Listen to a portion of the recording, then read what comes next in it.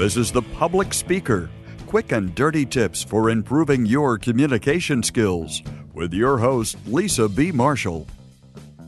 Do you ever find yourself in a conversation you don't want to be having, or maybe the subject has just gone on for too long? Today, I'd like to talk about some polite ways to lead the conversation in a direction that hopefully everyone will enjoy. If you've been trying to convince someone of something but haven't been as successful as you would like, you're definitely not alone. Most people wish they were better at authentic persuasion. They want to convince people, they want to help people see their point of view, but they don't want to manipulate people either. Especially today with a lot of organizations, they want to understand how to influence without formal authority because it's critically important to your success, both at work and really at home as well. That's why I created Influence, Maximize Your Impact. It's a video course that explains evidence-based research and provides practical strategies to gain commitment and foster collaboration, both at work and at home. And for public speaker listeners, right now, when you visit lisabmarshall.com/influence, you can save 25% off by using the coupon code 25OFF. That's lisabmarshall.com/influence and use the coupon code 25OFF. I've spoken a lot about conversations, including a series of podcasts about how to start a conversation, how to continue a conversation, and then there was one on how to politely end a conversation. But what if you aren't enjoying the way the conversation is going and you want to change it? That's what I'd like to talk about today. So, of course, I'm assuming you want to be polite. Of course, you could be rude and just say, oh, I'm not really interested in this topic. Let's talk about something I like. That actually might end the conversation, which might be okay with you, but if it's someone you need to associate with, it might also end your hopes of any good relationships in the future. So, of course, it's best to find polite ways to change the subject. Your relationship with the person will also affect which approach that you use, but always do it with a positive attitude, and it can even be a little bit funny. I once read a Huffington Post article about how to change a conversation with one simple word. They suggested the word anywho. Go ahead, try it. Anywho. You could say it with expression. Anywho. Sort of draw it out. Say it with a smile or funny expression, and people will get the point, may even laugh along with you. And then make sure you're ready with another smile and then a pleasant topic to segue into. Of course, if you're not comfortable with that, another technique is to find a key point that the person mentions, which can then lead into a different conversation. For instance, if the person keeps talking about her cat and you're allergic, so it's not something you can relate to, listen for words that can lead to something else.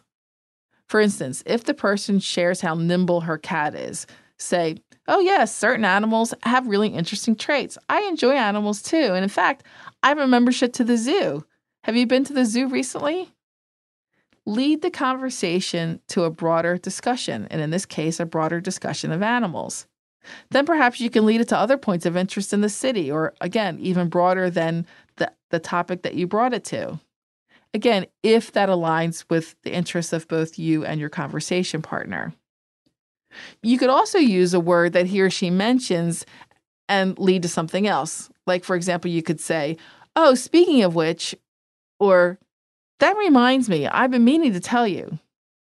If nothing in the conversation gives you a useful springboard, you could just try, I just thought of something before I forget. This is similar to the last suggestion, but doesn't have to be directly related.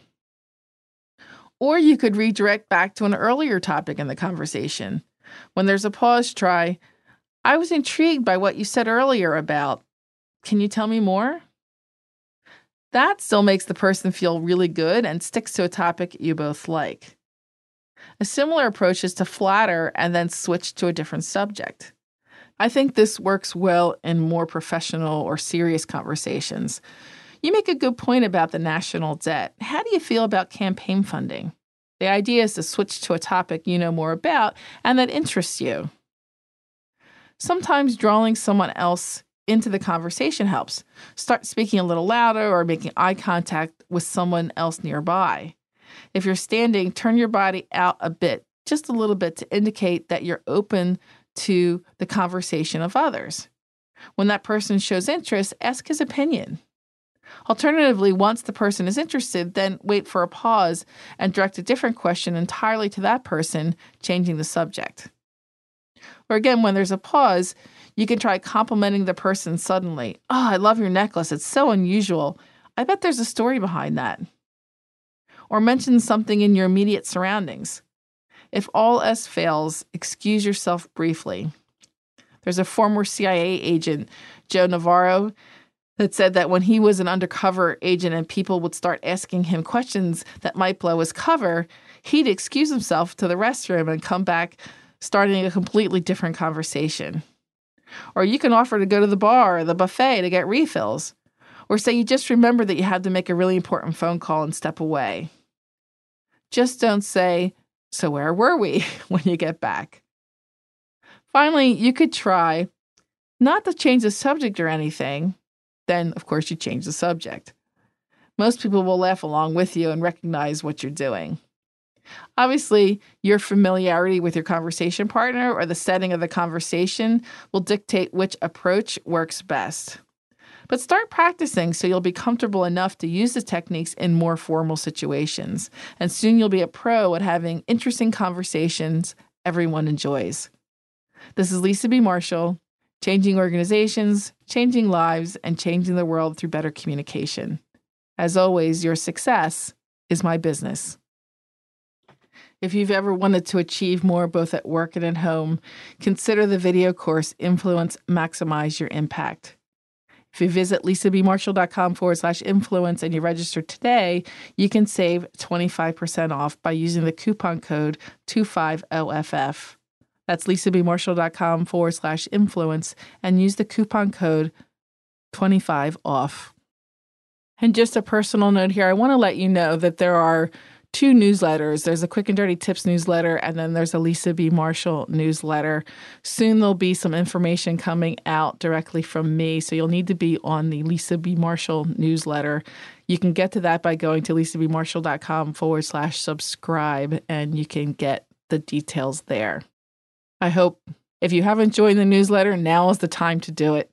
That's lisabmarshall.com/subscribe. This is Douglas, and if you'd like to be a more compelling communicator, I invite you to read Lisa's best-selling books, Smart Talk and Ace Your Interview. I did, and they are very helpful. I also want to encourage you to become a Lisa B VIP like me by visiting lisabmarshall.com/VIP.